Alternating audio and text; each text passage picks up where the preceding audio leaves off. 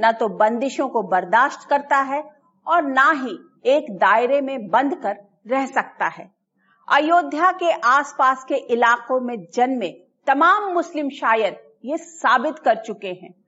अवध में राम कथाओं के करीब 300 उर्दू तर्जुमे किए गए। हर तर्जुमे में एक अलग स्टाइल थी, एक अलग संदेश था। गंगा जमुनी तहजीब के मशहूर शायर मीर अनीस और दबीर की शैली में राम कथा के लेखन का चलन शुरू हो गया था। यह हिंदुस्तान की मजहबी खूबसूरती ही है कि 1860 में जब मुंशी जगन्नाथ लाल खुश्तर ने रामायण का उर्दू में तर्जुमा किया तो उसकी शुरुआत बिस्मिल्लाहिर्रहमानिर्रहीम से की। श्री राम हिंदू कथा के मर्यादा पुरुषोत्तम और आदर्श नायक हैं, तो फारसी और उर्दू में भी राम उतने ही लोकप्रिय हैं। फारसी में भी राम ने जगह बनाई। राम कर्दन लोकप्रिय है, यानी ऐसा चरित्र जो किसी को अपना बना लेता है। मध्यकाल में फारसी साहित्यकारों ने भी राम को अपना बना लिया। राम के चरित्र में अपने समाज का कल्याण देखा। श्री राम में वो आदर्श देखा जो उनके समाज को बेहतरी की ओर ले जाए। इसलिए फारसी भाषा में कई रामायण आई। माना जाता है कि मुगल सम्राट अकबर के दौर में वाल्मीकि रामायण का फारसी में पद्मानुवाद हुआ, तो शाहजहां के दौर में रामायण फौजी नाम से गद्यानुवाद हुआ। तुलसीदास ने राम पर लिखा, लेकिन उसी दौर में रहीम ने भी राम की बात की। रहीमन विपदा आ पड़ी टेढ़े दो काम, सीधे से जग ना मिले उल्टे मिले न राम। अकबर एक मुसलमान बादशाह के दरबार में बैठकर एक मुसलमान कवि राम की बात कर रहा है। तो राम कभी किसी एक मजहब के थे ही नहीं। त्रेता युग में मुसलमान तो थे नहीं, लेकिन जो लोग थे जिनको बराबरी का दर्जा हासिल नहीं था, राम सबके साथ खड़े नजर आए। केवट को राम ने मान दिया, शबरी के जूठे बेर राम ने खाए। उन दिनों स्त्री को भी अक्सर भेदभाव का शिकार होना पड़ता था, तो अहिल्या को उनकी मर्यादा राम ने लौटाई। अकबर ने हिंदुस्तान के जनमानस में श्री राम के महत्व को बहुत अच्छी तरह समझा। इसीलिए अकबर ने राम सीता के निशान वाली मोहरें चलवाई। मुगल सुल्तानों में सबसे कट्टर माने जाने वाले औरंगजेब के जमाने में चंद्रभान बेदिल ने फारसी में पद्मानुवाद किया। तजुर्माए रामायण और अन्य रामायणों की रचना वाल्मीकि रामायण के आधार पर हुई। तो जहांगीर के शासनकाल में मुल्ला मसीह ने मसीही रामायण नाम से एक रचना की। 5000 छद्मों वाली इस रामायण को सन 1888 में प्रकाशित भी किया गया था। उर्दू में राम के चरित्र के सरल भाषा में रखने की शुरुआत हुई। जगन्नाथ खुश्तर की रामायण खुश्तर, मुंशी शंकर दयाल फरहत का रामायण मंजूम, बांके बिहारी लाल बहार की रामायण बहार और सूरज नारायण मेह का रामायण मेह सामने आई। 1860 में प्रकाशित रामायण के उर्दू अनुवाद की लोकप्रियता का अंदाजा इस बात से लगाया जा सकता है कि 18 साल में 16 संस्करण प्रकाशित करने पड़े। इस परंपरा को उर्दू लेखकों और शायरों ने आगे बढ़ाया। हमारे यहाँ रस्म में शामिल था। हम इतने बड़े छोटे से थे, रायबरेली में रहते थे, तो राम राम चाचा, राम राम चाचा, राम राम। तो हम लोगों के लिए तो मतलब राम बिल्कुल ऐसे ही लगता था कि जैसे राम हमारे परिवार के हों या हम राम के परिवार के हों। तो उसमें शायरी का मामला भी यही था कि जितने भी जो बंबई में फिल्में बनती थी या जो भी थे, तो ये कहा जाता था कि अगर हमने भी जब शेर कहे, हमने गजलें कही, हमने भी भजन कहे कि सीता जी के साथ मिलेंगे जब भी मिलेंगे राम, या गम से लक्ष्मण की तरह भाई का रिश्ता है मेरा, मुझको जंगल में अकेला नहीं रहने देता। तो ये अगर आप उर्दू शायरी कर रहे हैं खास तौर से, और उसमें आप अगर हिंदू कल्चर को लेकर नहीं आते हैं, हिंदू मैथोलॉजी को लेकर नहीं आते हैं, तो इसका मतलब है कि आपकी शायरी कमजोर है। तुलसीदास के मित्र अब्दुल रहीम खाने खाना ने रामचरितमानस को हिंदुओं के लिए ही नहीं, मुसलमानों के लिए भी आदर्श बताया। रामचरितमानस विमल संतन जीवन प्राण, हिंदुअन को वेद सम जमनहि प्रगट कुरान। रहीम ने भी राम पर कई कविताएं लिखी। 14वीं सदी में हिंदुस्तान की कविता में भक्ति काल का उदय होता है। इसी के आसपास सूफीवाद स्थापित होता है। भक्ति आंदोलन शुरू से एक लोकतांत्रिक आंदोलन रहा, जिनके आराध्य और आदर्श हिंदू मान्यताओं के अवतार थे, लेकिन भक्ति आंदोलन कभी तंग दायरे में सीमित नहीं रहा।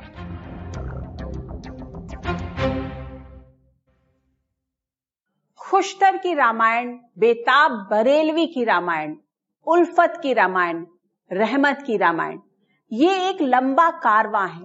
आज भी उत्तर भारत में कई जगहों पर रामलीला के दौरान भैरवी, मालकौंस, दरबारी बिहाग और जय जयवंती राग में उर्दू में लिखी बंदिशें गाई जाती हैं।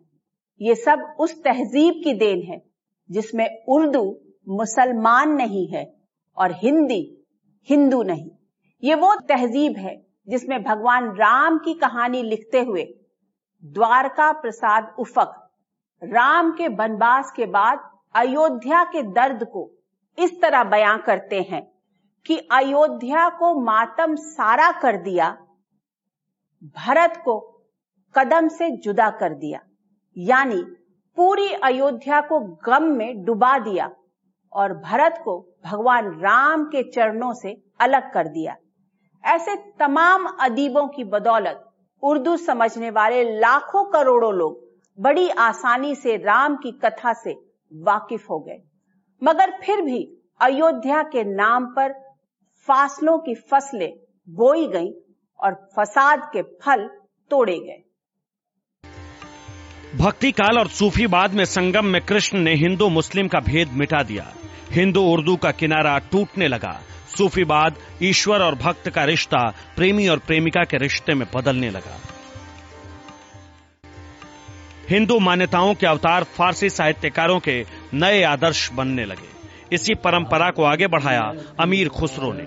उनकी रचना छाप तिलक सब छीन ली रे मुंह से नैन मिलाई के, इसमें कृष्ण का नाम कहीं नहीं मिलेगा, लेकिन इसके भाव चीख चीख कर कहते हैं कि यह कृष्ण को समर्पित है। अमीर खुसरो, रसखान, जीद अकबरबादी जैसे मुस्लिम साहित्यकारों ने कृष्ण स्तुति के जरिए हिंदू मुस्लिम धर्मों के बीच पुल बनाने की कोशिश की।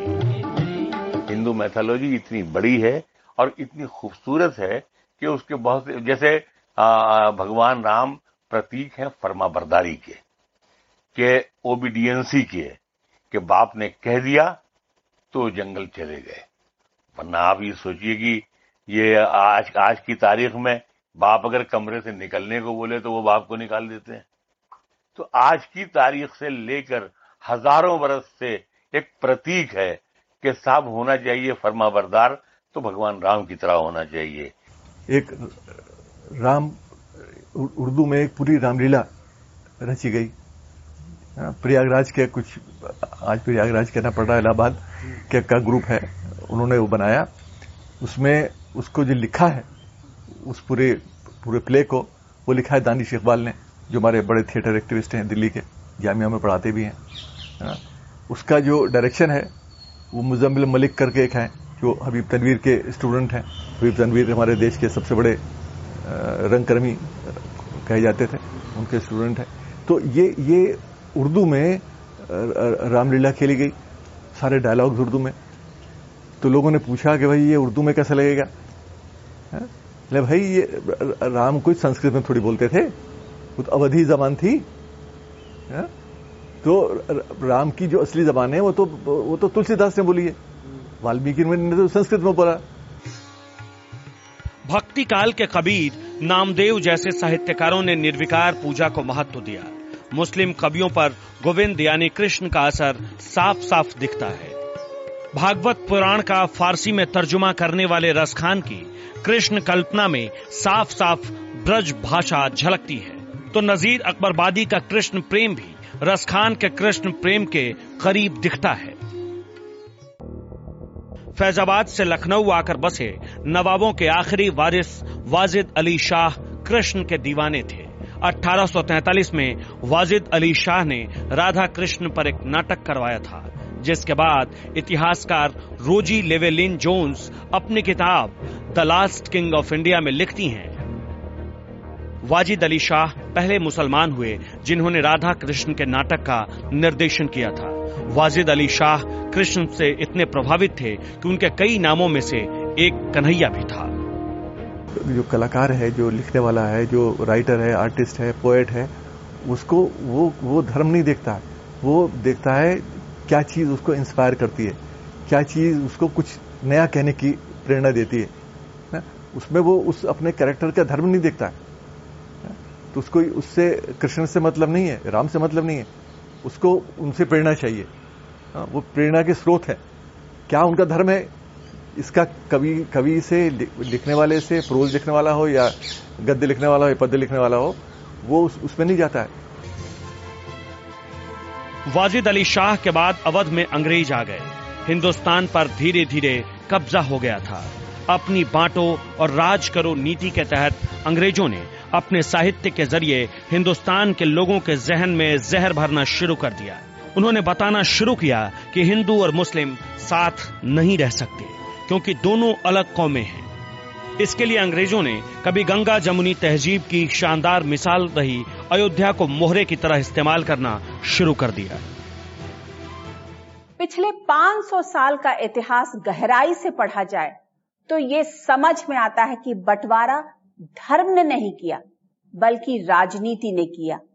एक धर्म वालों ने दूसरे धर्म को समझने की कोशिश की, उसे अपने शब्दों में बयां करने का काम भी किया, लेकिन राजकाज चलाने वालों ने जब भी खुद को कमजोर पाया, धर्म को हथियार में बदल दिया।